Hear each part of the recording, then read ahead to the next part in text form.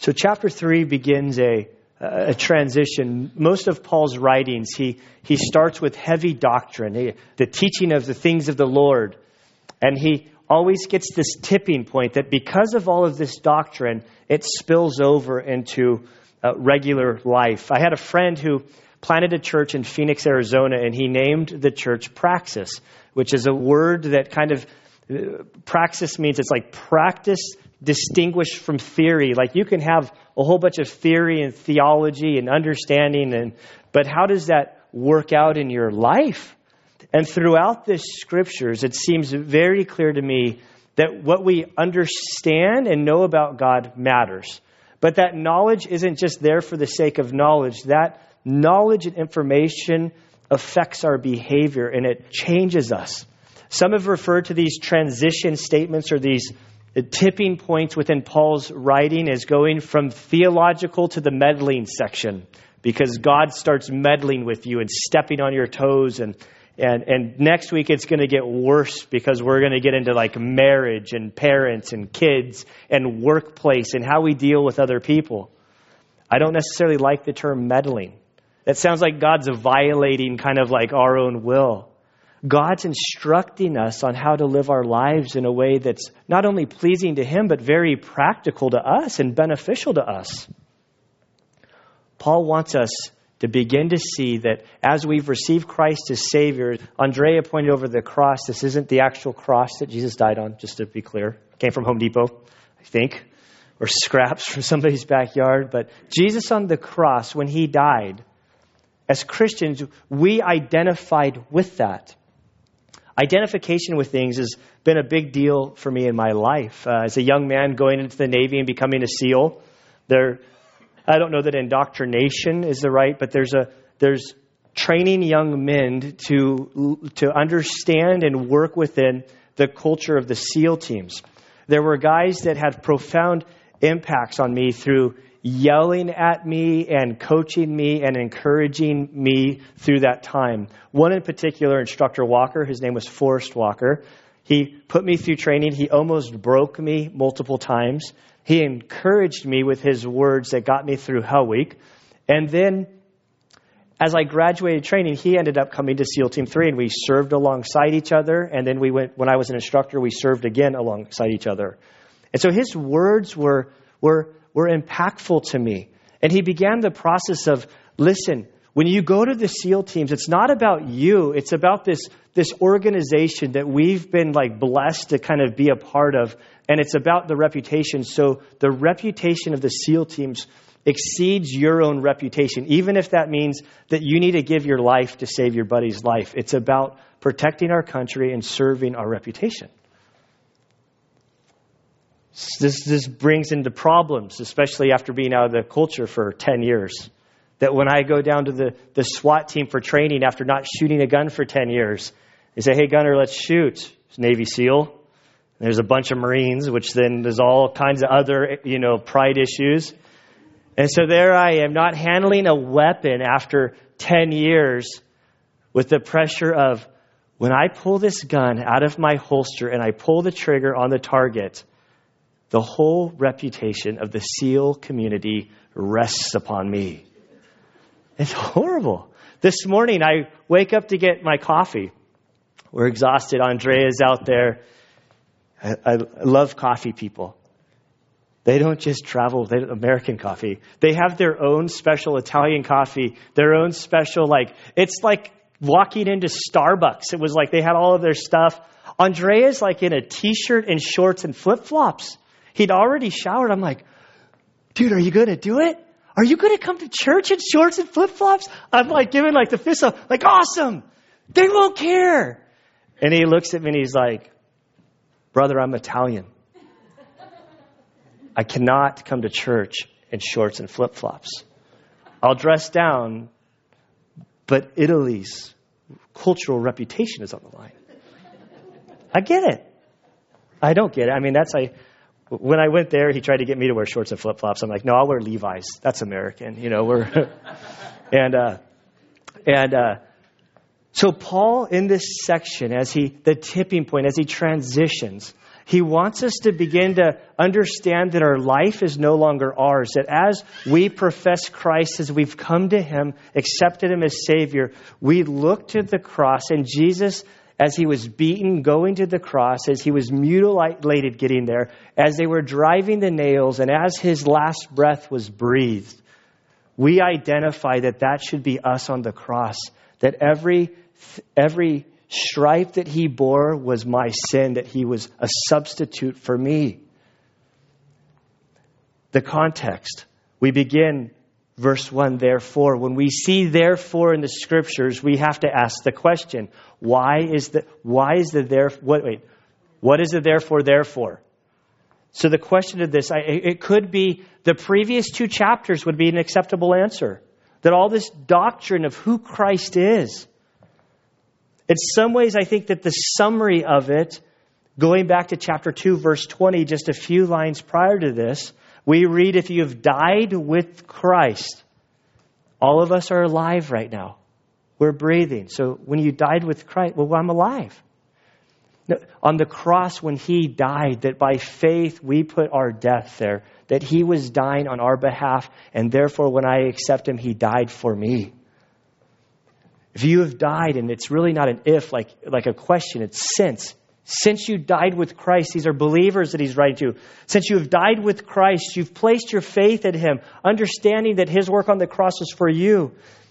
If you've died with Christ to the elementary principles of the world, why, as if you were living in the world, do you submit yourself to decrees? And he lists a bunch of these man-made rules. So if you died with Him, chapter 3, verse 1, this therefore, if you've been raised with Christ, the story doesn't end on the cross. The story doesn't end there.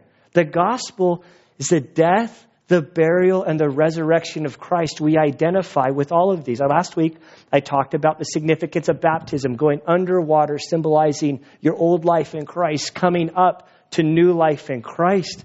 And therefore, since, as the NIV translates it, which I think is the better handling of this, therefore, since you have been raised with Christ, keep seeking the things above, where Christ is, seated at the right hand of God. Christ is not dead. He's not in the grave. He is alive. For the Christian, every day is Easter. Paul references or alludes to Psalm 110, the great messianic psalm where Christ is at the right hand of the Father in power and authority. Set your mind on the things above, not on the things that are on the earth. Paul begins, as he starts in the meddling or helping us live out our lives, he blasts off into outer space. Hold on to your seats. He takes us up to God in eternity. Keep your minds up there. Get your chin up. Keep looking. Don't get so bogged down by this world. If you've been raised with Christ, you're up there. Keep seeking. It's in the present active indicative that this is a continual action, that day in, day out, we're seeking the things above. We're setting our mind, looking for this quest of the things above. I love vacations. Don't we all? But the thing, even more than vacations, like going on vacations, like they're fun, but normally, like it doesn't matter. If a vacation is 4 days, by 2 days, I'm ready to go home. If it's a week, at 3.5 days, I'm ready to go home. If it's 2 weeks, at a week, I just want to go home. If it's like 3 weeks, I'm like dying by 10 days. But the thing I love most about them is planning them. If this whole pastoring thing doesn't work out, I'm either going to go be a financial advisor, maybe back to the SEAL teams if they'll still take me, or I'm not going anywhere. I'm like enjoying what I'm doing. Or I would love to be a travel agent. Like when the guest family, when they're heading to Romania, Chris came to me to say, hey, can you start researching ticket prices for me? I'm like, I'd love it. I'm all over the internet. And I'm like, hey, these are your best rates. Like, now, how do you feel about airlines? Do you want like a big name airline? Are you okay going from like a Russian airline to like a Siberian airline to a Turkish airline? Like, he's like, if it's a good price, I trust that God wants us there and he'll get us there and our luggage will catch up. I'm like, amen, brother. Okay. Well, he eventually went with somebody else. Like they got a better price through their travel agency. But what I love about a vacation, see, watching all the Euro Cup and watching Spain, I'm like, Anna, I need to start like mentally planning our next trip to Spain. I don't know, I think the baby's coming. When can we do this? Maybe 3, 4, 5 years. It doesn't matter if it's 20 years away. If I can start planning for it, I love it. I get consumed by it. So this vacation to Spain is coming soon. Like 5, 6 years, 3 years, I don't know. As soon as we can get there, we're going to go. But because of this trip, as I'm looking forward to this trip, it affects my behavior today. I declared to Anna yesterday or the day before, Anna, we're homeschooling our kids. And so I've decided, because anything worth doing is worth overdoing, I'm going to buy all 5 sets of Rosetta Homeschool Speak Spanish edition for Spain Spanish, and I'm going to be the teacher. And it's like, I'm like, no, because if I have to teach her the curriculum, then I'll learn it. And you can be our oversight. And I think she said something like, ay, like, what? Okay. Like, she says I speak like a gringo, whatever that means. I don't. But because of this trip that's coming somewhere out there, it affects my behavior today. And Paul, in the first 4 verses, he wants us to see eternity. He wants us to see where we are in Christ, that we prepare to know the reality of that day when we'll stand before Him. Because that reality will affect how we live our life today, because we're living for that day. How do we do this? Like, I'm the worst student in Bible college, in class. Like, my only question I ask teachers, why? So what? Why? Why do this? Why do we need geometry? Why do we need trigonometry? Some of these questions I haven't found an appropriate answer for, so I just stopped. That's why my math levels stop at 2 + 2, and I can't keep straight lines with construction. But how do we do this? Like, this is so set your minds above. Like, we don't wander around with our heads up in the sky, literally, like keep looking to the things above. It might be cliche, or it is cliche, but the reality is there's truth. Most things that are cliche, there's truth behind them. And I believe that the way we do this is that we read our Bibles, that we're immersed in the Word on a daily. You don't just come to church and get fed by me. This is just to prime your pump. It's daily Bible study where you're in the Word and you're saying, Lord, praying, help me to understand what this is saying. Help me to see how this applies in my life. And then as God begins to show you through His Word, His nature, what He wants of you, and you serve and walk in His ways, we begin to know Him all the more closely. And then as we get to know Him more, it changes how we live, because we start to see things through His eyes. Like we sang that last song, which is powerful. I kind of more read the words. Give me your eyes. And then there was a bunch of other words. But the give me your eyes, like help me to see people that are passing by. Don't just make me get annoyed at the 2 guys going down the freeway who think that they're Top Gun pilots passing by. Help me to see these guys. Help me to see them through your eyes. Give me your heart. So we're in the Word. Verse 3, he says, for you have died, and your life is hidden with Christ in God. So when we accept Christ, when we look to the cross on what He did, the gospel is the death of Christ according to Scriptures for payment of your sins, that He was buried for 3 days, and that He rose again. And by placing your faith in Him, that He did that for you, you identify yourself with Him. That you died, you understand that your life is no longer yours, it's His. Your life is hidden with Christ in God. Verse 4, when Christ, who is our life, is revealed, then you also will be revealed with Him in glory. This is a hard verse. I mean, it's simple to understand. I mean, it's simple to see what it's saying. When Christ is revealed, kind of skipping those commas. So when Christ is revealed, who's Christ? Well, He is our life. But when He's revealed, the Scriptures tell us, as He ascended into heaven, the angels, like, what are you guys looking at? Why are you asking us these questions? Jesus just ascended into heaven. He says that he'll appear in the same way, that he's going to descend from heaven someday. And so when he's revealed, then you also will be revealed with him in glory. So this is saying, okay, Christ is our life. One day he's coming back again. He'll be revealed. And for those of us who are in Christ, we're going to be with him in glory. And there are verses like this that like my brain just seizes. This is the blue screen of death if I was a Windows operating system. No Control-Alt-Delete will get me out of this seizure. Like I realize how little I truly understand. Like when I placed my life in Christ, what I really just thought is I needed some help because my life was a mess. I don't even think I was all worried about the hell thing. I was like, I was living hell on earth by the decisions I was making. I needed some like real practical help today. But then suddenly in that, as my life began to change and I come to this truth that says he's going to appear and I'm going to be there with him, I have no clue what God's doing. And I realize how little I know about how much he really loves me and what his transferring us into this inheritance, what we read in the first few verses, that we've been transferred, joyously giving thanks to the Father who's rescued us, who's transferred us into the Son. Man, like we have like a small sliver of understanding how much God cares about us.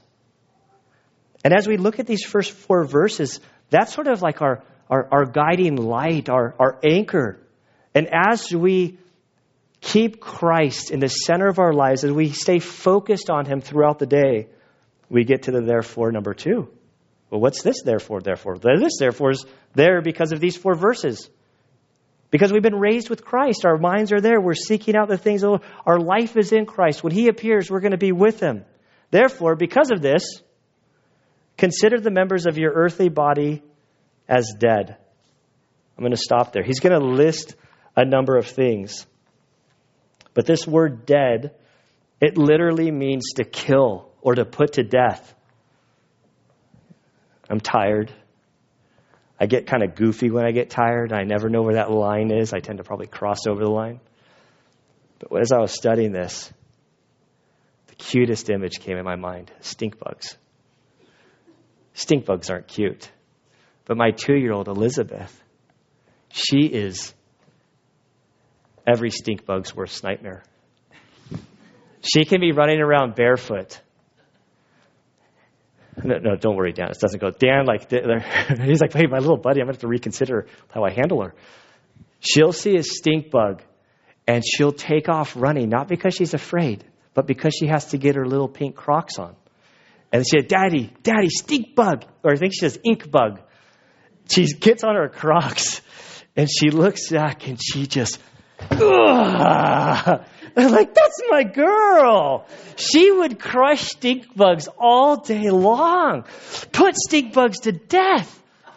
And they do stink. If you're not watching her and it's in the house and she doesn't care that there's carpet or like whatever, like she will annihilate stink bugs. No mercy. This is what Paul's talking about. Consider the members of your earthly body as dead to these things. He's not talking about killing your body like hanging yourself on a cross or beating yourself up. It's the inward actions. He says the first thing, immorality, literally fornication, sexual things outside of marriage where God intended this to happen.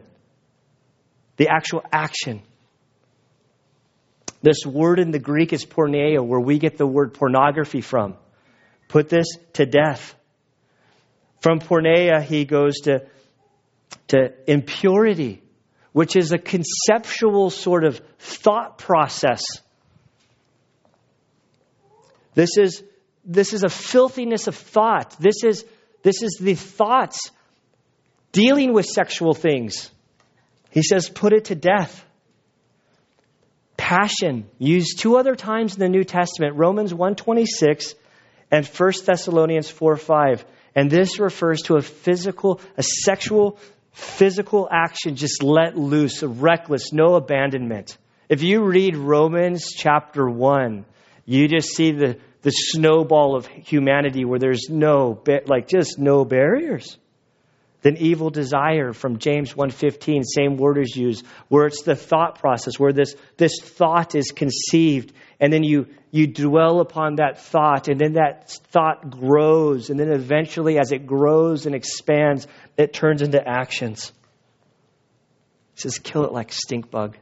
That's how I read it. Greed.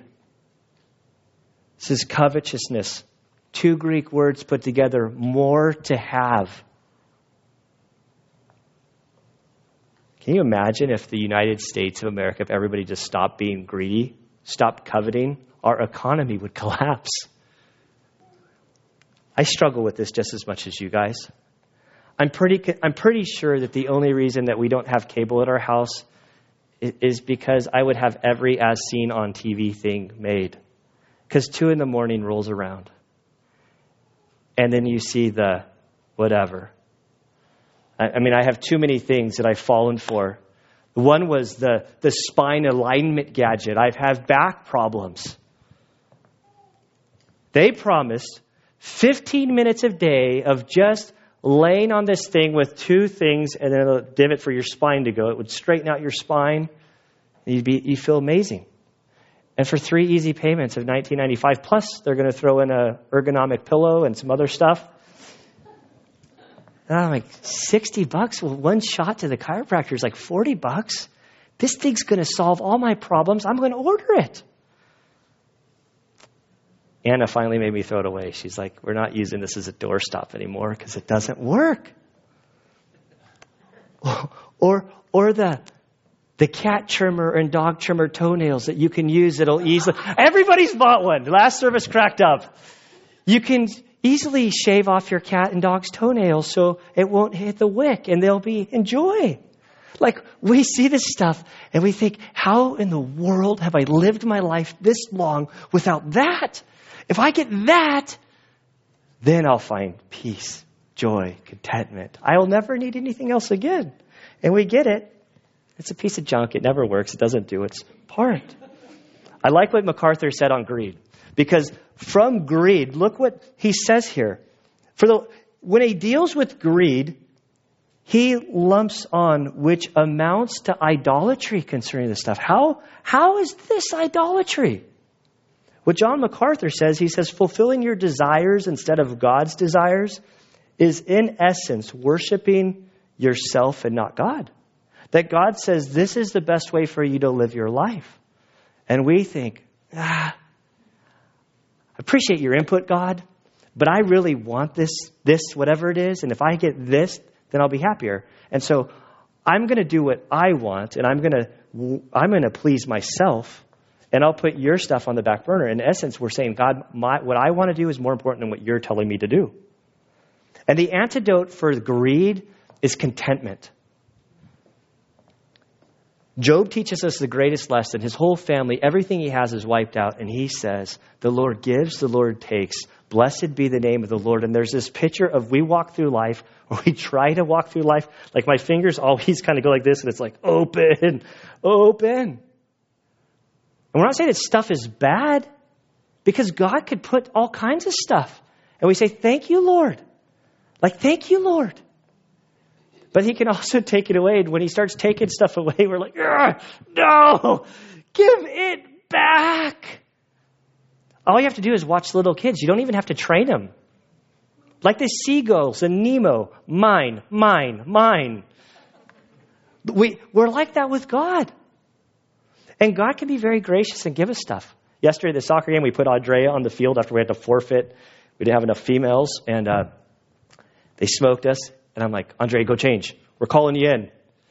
But before he came on the field, as they're pulling up, we're like, hey, we're trying to find a place. I'm like, well, where are you guys? I'm looking around. And they're like, we're in the Escalade. I'm like, Escalade? Like Cadillac Escalade? He's like, yeah, it's a long story. So after the whole soccer game, I'm driving home. I'm like, so you're sporting like a brand new Cadillac Escalade. I'd offered you my GMC with 189,000 miles on it, brand new transmission, but I'm guessing you're not going to want to borrow that now. And he's like, yeah, we got the Escalade. And he's like, but it's a long story. This lady was in Italy. She was in a tragic accident. A bunch of people started contacting. She's not a believer. He goes and he's an advocate for her to translate the Italian. She's now a believer, but they've done quite well. And she's like, well, we have a vehicle that you can use for the whole time. It just sits there. It's a Cadillac Escalade. He's like, great, I got to go around to churches and explain to them that we need financial help. And I'm rolling up in an Escalade. She's like, well, if this is unacceptable, we do have the brand new Corvette, but I don't know how you're going to fit the whole family in that. And so Andrea is content with this. And God, if he takes it away, I'm pretty sure, because now we're on record, that he'd be okay with the GMC with 189,000 miles on it. So, but put aside greed. He says, for because of these things, the wrath of God will come upon the sons of disobedience. There's going to be an accounting for how we live our lives. Now, in Christ paid the penalty for our sin. As Christians, we're not going to necessarily give an account like for punishment. But I view this as the people who I have the most respect for in my life, those that have invested in my life, those who have kind of set me on course, especially as a young man from the SEAL teams, when I was like, man, I was a troublemaker. And they invested and they helped kind of guide me. And those that are kind of men of the faith that kind of took me under their wing and like raised me. As I make my decisions, they are like there in my mind, like around me. And it's not that as I make decisions, if I want to make a good decision or a bad decision, it's not like, well, if I make a bad decision, I make a mistake, then they're suddenly not going to love me anymore. But I so want to please them because I love them so much and they've been so good to me. And for the Christian, we're going to stand before the Lord one day. And we're going to give an account. And I want to hear the words, well done, good and faithful servant, that we would please him. And he says, for it is because of these things, verse 6, that the wrath of God will come upon the sons of disobedience.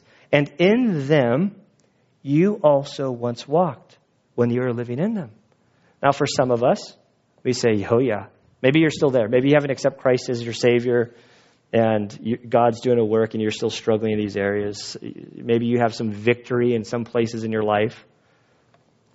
Over the last 15 years, like my life, I got Susan who says, wow, Gunner's a Christian. I'm like, yeah, I'm a pastor, yeah.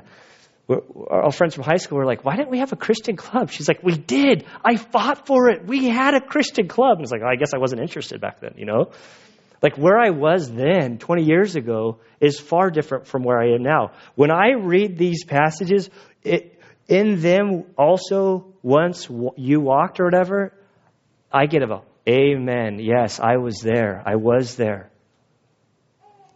But the demographic in the church that I worry most about is our young kids that are raised in this Christian culture. I'm of the righteous ones. I went to church 8 days after birth. I took communion at 12. I was baptized at 6. I went to Awanas. I've memorized verses. I was homeschooled. I did this. I did all of this stuff. I was never in that stuff. And being married to a girl who, committed her life to the Lord at like day 3, we've had some good conversation. She's going to smack me later. Or she did it with her look already. So I'm going to look over here, But she said something like, we've always had this conversation about, and she said something that was profound to me that helped me with the young people. If you're a young person in this church and you've lived for the Lord and you've walked with him from a young age, you don't have to go do the partying circuit just so you get like a cool testimony.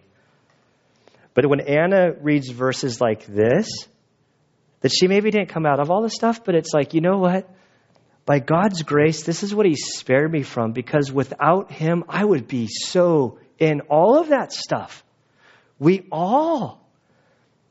And if you were raised in a Christian environment, you're just as wicked and evil as the rest of all of us. It's only by his grace that he spared you. And if you're really honest with yourself, your sin is just as much there. You've just learned how to paint over it and to make yourself look Christian. And so we all are there. We were there. But now, this verse 8, but now you also put them aside.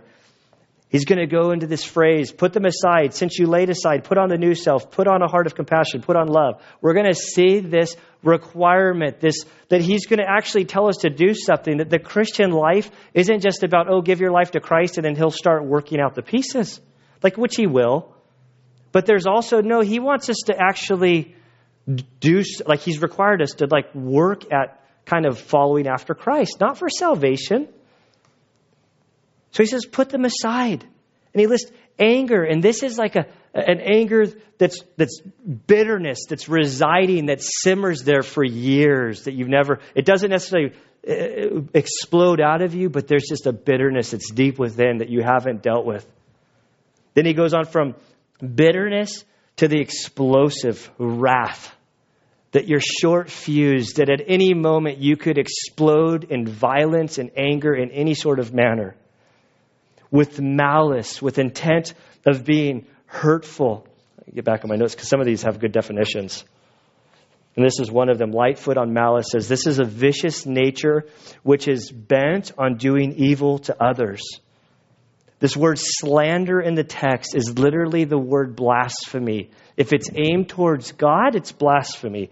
When it's aimed towards people, our translation is defamation of character. That we say things about somebody that's not true. And abusive speech. Who came up with that silly saying? Sticks and stones may break my bones, but words may never hurt me. Anybody agree with that? Don't teach your kids that. James tells us that we can train the biggest of beasts out there, but we can't harness our tongue. The tongue is the most lethal weapon that's out there. Be careful with your words, with your friends, with your spouses, with your children. My father-in-law said something very graphic to me that it's always stuck with me. He probably stole it from somebody else. I'm sure he did. But as we were doing our premarital counseling, borrowed it. That's the Christian word, right? He borrowed it. Because that's defamation. Lord, forgive me for what I just said. I would have said it to him. Man, see? There's a good part coming up for me, which I'm really happy about. But our words are like toothpaste. If you take a tube of toothpaste and you squeeze out all of the toothpaste, it's out. There's no getting it back. And our words are the same way. Once you say them, they're out. You can't undo them. And the people that we love and are dearest with, like our wives, our children, our siblings, the people we work with, see, the more you know somebody and the deeper in relationship you are, you don't need to use a lot of words. You can just use one word that can just break a bone, that can create so much pain. And he says, don't do this. There's a little skit from it wasn't Saturday Night Live, but it was like a Saturday Night Live, and it was Bob Newhart. Love it. I passed this skit around to all my pastor friends for counseling sessions. And the skit is the setting is he's this counselor. And this lady comes to sit at his table, and he's like, okay, this is my deal. My sessions last only 5 minutes. I don't do second sessions. I don't make change. It's $5 for 5 minutes, $1 a minute. If you only have a 5 and I go 2 minutes, I don't make change. So the girl's like, okay, this is great. This is all I need. She goes on to say, I have this terrible fear about being buried in a box alive. She gets about a minute into her paranoia about this. He's like, no, I'm good here. And we're. She's like, she gets out her notepad. She begins to get ready to take notes. He's like, you don't need that. Just 2 words. Stop it. She's like, stop it? He's like, yeah, it's only 3 minutes, so $3. She's like, this is unacceptable. You can't just tell me to stop it. I have all this trouble. He's like, we don't go there. Stop it. Just stop doing that. It's it's just as simple as stop doing that. It's this hilarious skit. And all my pastor friends love it because it's they're speaking badly about people. Stop it. Gossiping about people. Stop it. Just don't do this stuff. Put it off. It's your old self. It's this picture of clothing that some of us might have nasty old clothes that we're very comfortable with. I confessed during the last service, it went over okay. I had a one amen that he was there with me. Weed whacking. I have my weed whacking clothes. I've given up on washing them. They sit on the dog kennel. I have my old cami pants. she's taking notes, which were, I'm like, oh no, she wrote, like, mental note, don't go into your gunner's dog kennel. I have cami pants and my old combat boots and like this old, like long sleeve t-shirt. Like I go out, I have to like kind of shake them out to get, because they're so stiff and they just have nastiness. I want to check for bugs and I think they stink. And so I just go outside, I put them on and I go do my 8 hours of weed whacking. And then when I come back, I just strip them and leave them in that spot. And because I'm not allowed in the house with these clothes. And they're not allowed in the washing machine. Like they're so bad that it's like they're not allowed anywhere. And throughout Paul's writing, in Ephesians, he talks about our old self, like we're putting on these stuff. You laid aside, verse 9, the old self with its evil practices when you came to faith in Christ on the cross. So don't put those on. Put on your new self, verse 10, who is being renewed. And this word renewed literally is renovation, which I like so much better.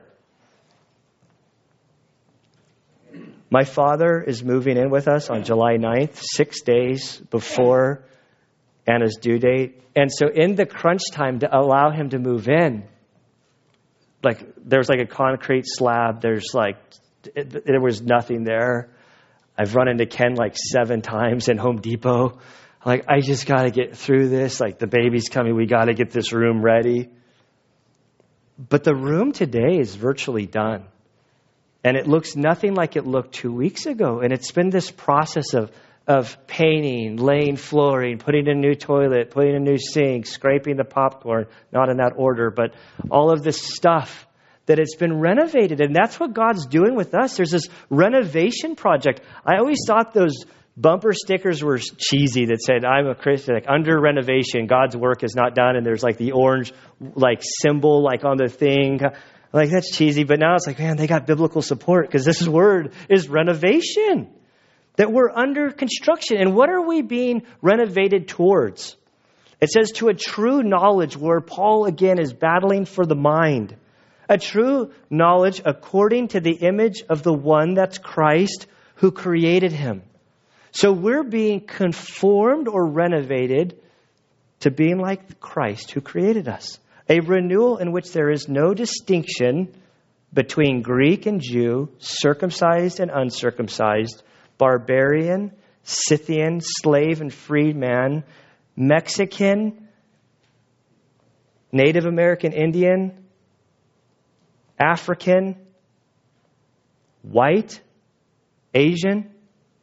There's no distinction. These are all human distinctions that we've created within people. God sees two people.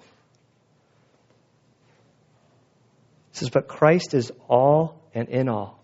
On Wednesday night, Christina Fredericks, we were chatting, and she said something that was a second time for me, and both, like, it's just stuck with me. Like I have the phrase that she said stuck in my head. We were talking about, as Christians, would we engage with those who don't necessarily look or act or think or walk like us?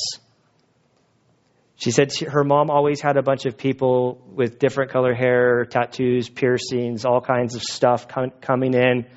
And as a kid, Christina said, well, it's hard to like, how do we treat these people? And Christina's mom to Christina said, what you do is you look them in the eye, because that's where the soul of a person is. You look them in the eye, and the thought you have, this is one for whom Christ died. Whoa. Because there's only two categories of people in God's eyes. There are those that are in Christ, and there are those who are apart from Christ. And for those of us who are Christians, who are in Christ, when we look at those who are not in our theological camp, we see them as this is a person who Christ died for. And from this, Paul transitions into the third, therefore. It's translated so, but in the Greek it's soon. It's the same. It's therefore, because you've put off your old self. Therefore, as those who have been chosen of God, holy, set apart is what holy means. We've been set apart for a specific purpose by God. We're like a tool in his tool bag to do something. And I don't know what it is that you've been created for, but my My role is to help you to find that calling that you could live out what God has created you for. Holy and beloved, put on a heart of compassion. So here we see put on again, this heart of compassion. What's compassion? Daniel's still here.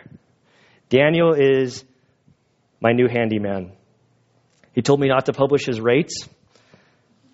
But in the midst of this renovation in the room, I am not a handyman. I think I've shared that multiple times. If I'm doing handyman stuff, it's because I'm too cheap and I just got to do it myself. And so I'm okay with crooked lines. I'm okay with stuff not being plumb. I don't know what the opposite of plumb is, but there's certain things I get kind of scared. Electricity scares me. So I'll only fiddle so much with electricity.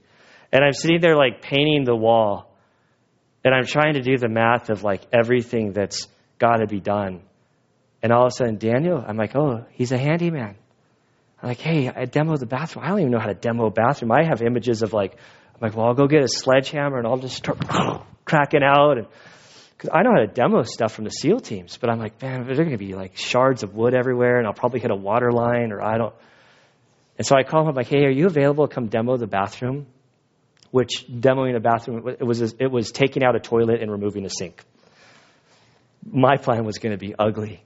And he came over and I guess you could disassemble the stuff as easy as you can assemble. So he just disassembled. I'm like, yeah, that was pretty awesome. So I'm like, are you still available? Because I got all this. If I can have you do it, it's going to be better for my dad and I don't have to do it. And I can focus on my real work stuff.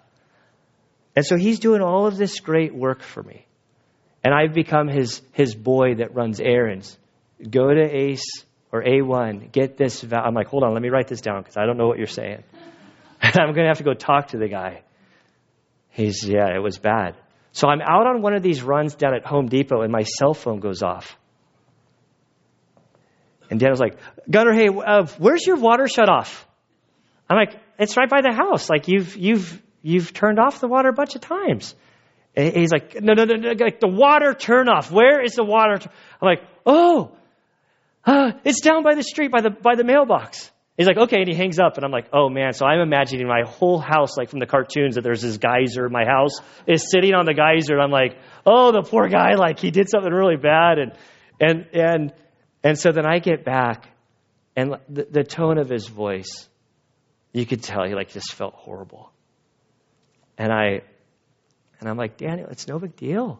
Do you need me to call my other handyman, Rick Restivo, to come and look at some stuff? And he's like, well, I feel confident fixing it. But if it makes you feel better to have somebody else kind of come check the work, then I'm okay with that. And I'm like, no, just fix it. It's no big deal. Man, I feel bad for you, man, because I've made a ton of mistakes and I hate that feeling. I'm like, if I had a whip to loan you, you'd probably be out whipping yourself, to try to pay back for how you feel. And he's like, I'm really thankful for you and Anna's, how you're handling this. I'm like, yeah, I got to preach about compassion on Sunday.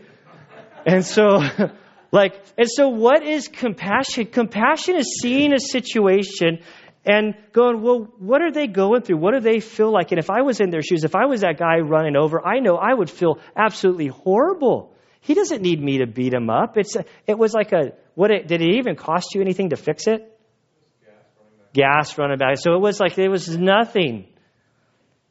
And so compassion is being able to put ourselves in other people's situation and go, oh, before I start judging them, before I start critical of them, why don't I try to understand their point of view and try to be sympathetic so that I can help them? It doesn't mean tolerance.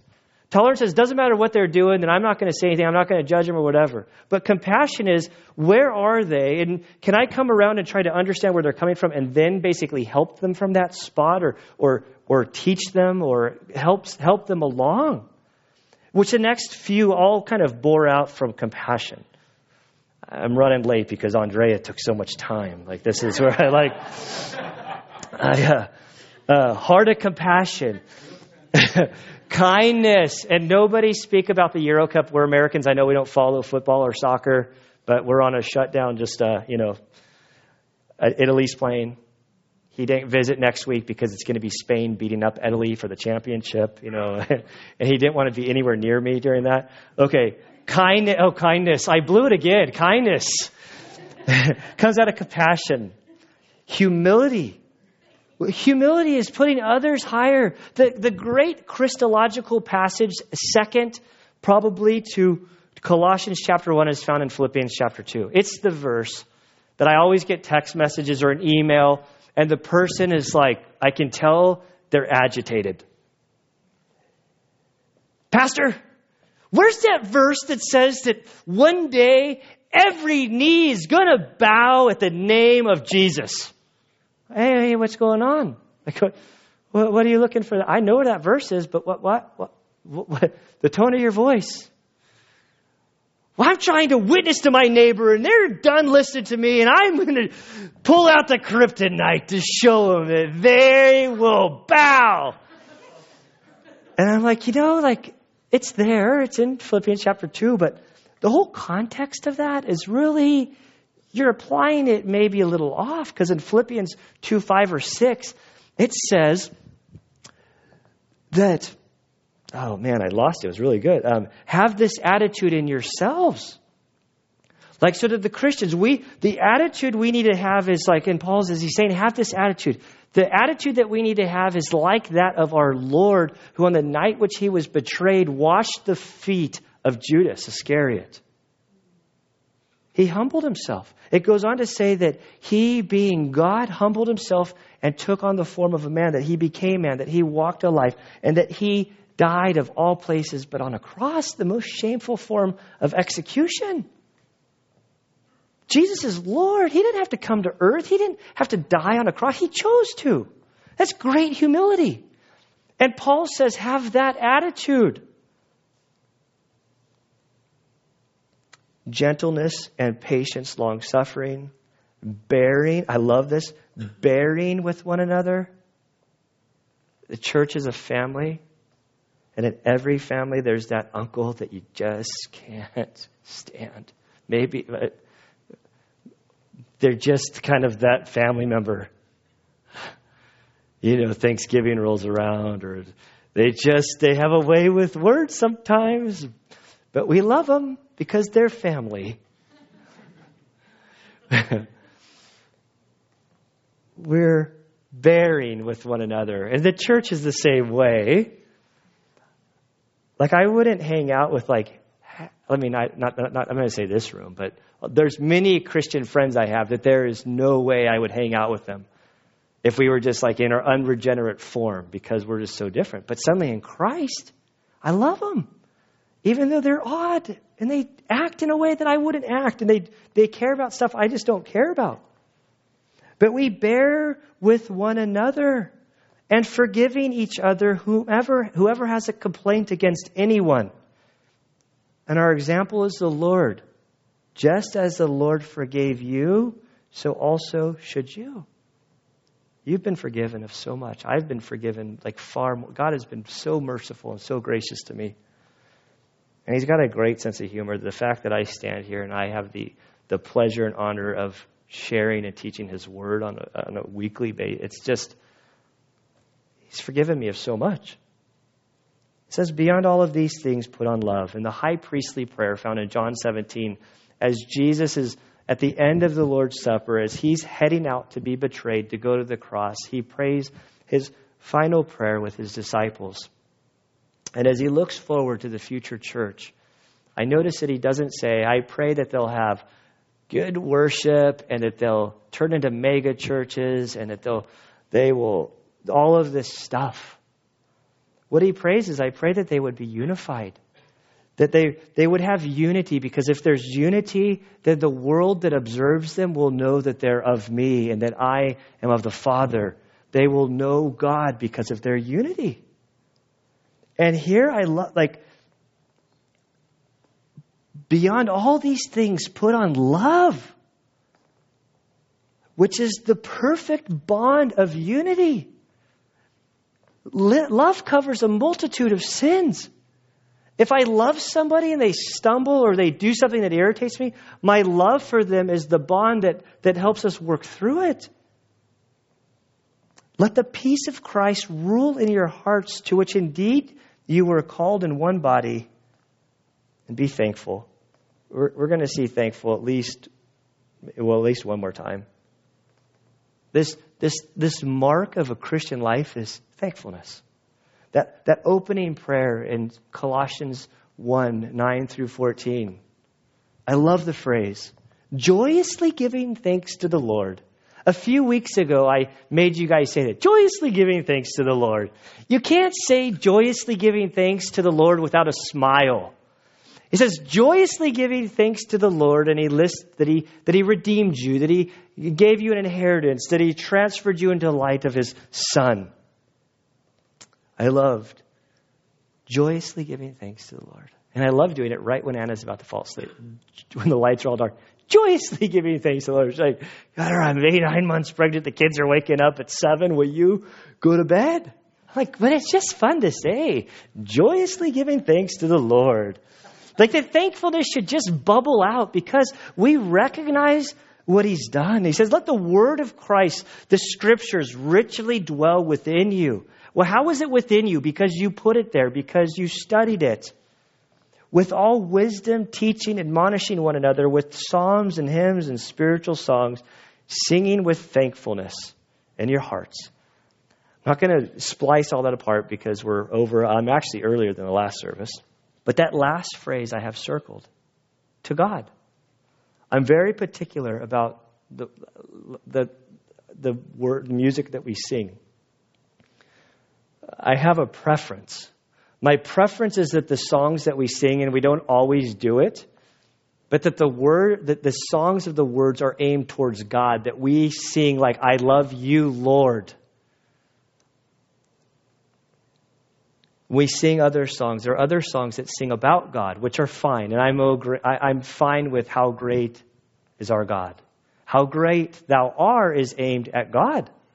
And so I like songs that we can sing as a prayer. And even if we're singing about God, and I hope this distinction is clear in your minds, that even when we're singing about God, they're prayers aimed towards God.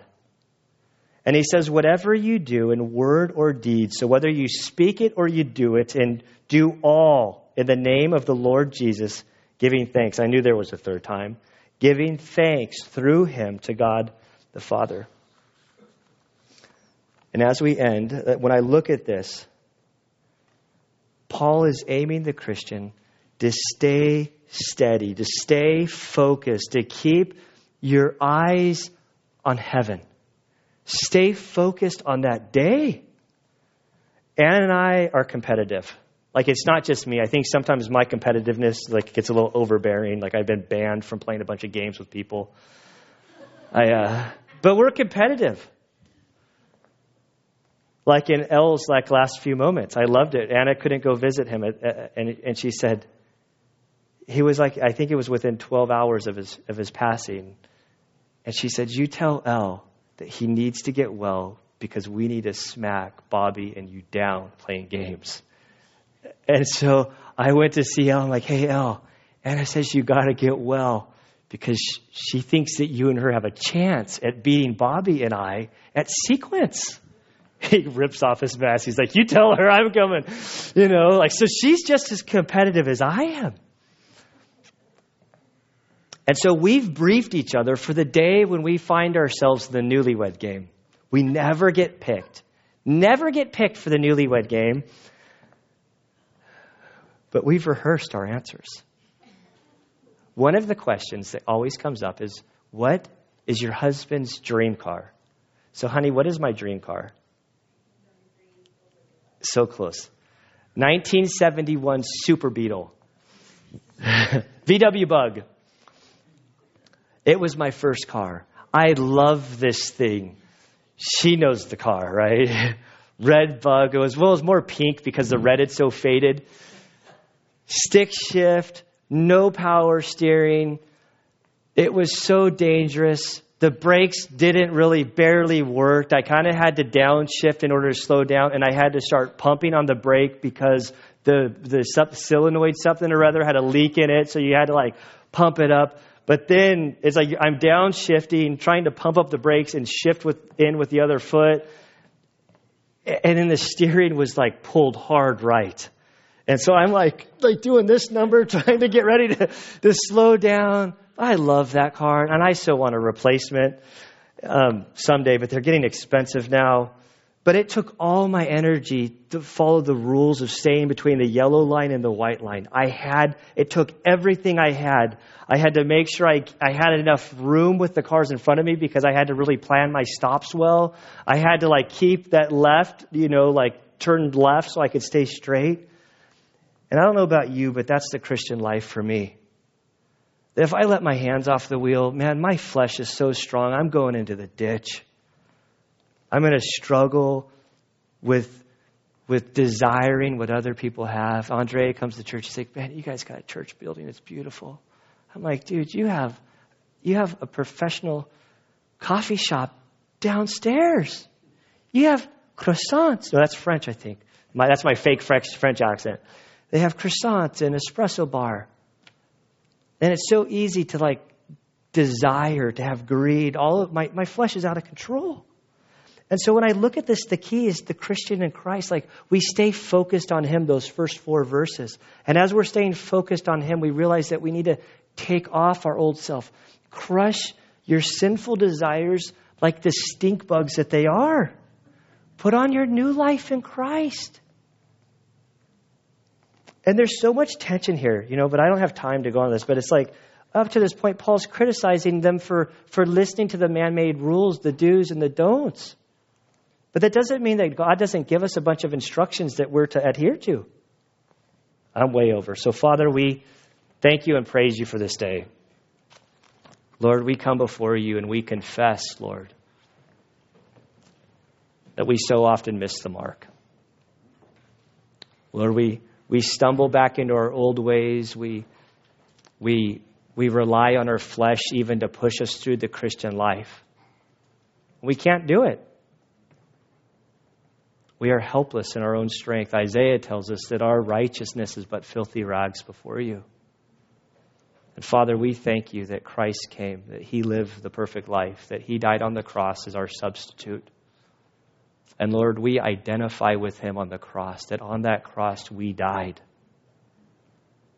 And Father, we come to you and we ask for help. We all have our different struggles. Lord, there was a whole list of a bunch of things in this passage.